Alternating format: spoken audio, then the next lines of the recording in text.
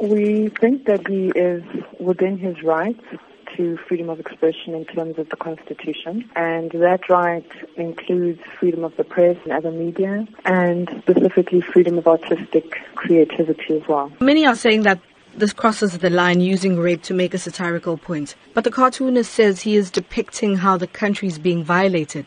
But is it a responsible way to do this? So we would look at the limitations to his right to freedom of expression or his right to express himself artistically or creatively in terms of what the limitations are in terms of the freedom of expression clause in the Constitution. So the right to freedom of expression excludes anything that is propaganda for war or any kind of expression that could be seen to incite imminent violence or be advocating hatred based on someone's race or ethnicity, gender, religion, and that also constitutes an incitement to cause harm. You say he's well within his right to post and express himself that way.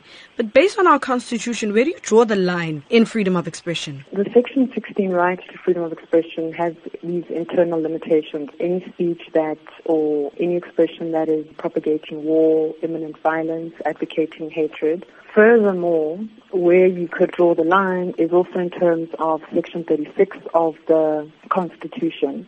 And if you're going to limit a particular right, you need to do so in terms of the limitation clause, which indicates that that limitation should be a reasonable and justifiable one. And how do you balance equality and freedom of expression? We would look to what the Constitution says to us in terms of balancing certain rights. So there isn't one that takes precedence over another. So you would have to look at then the general limitations in terms of Section 36 of the Constitution. What are some of the things that people should be mindful of when posting or commenting on social media regarding controversial topics such as these ones? The challenge is that the right to freedom of expression is a constitutionally protected right. So the parameters, if you wanted to draw any, would then be in terms of looking at any depiction or any expression in terms of, is it something that can be said to constitute propaganda for war?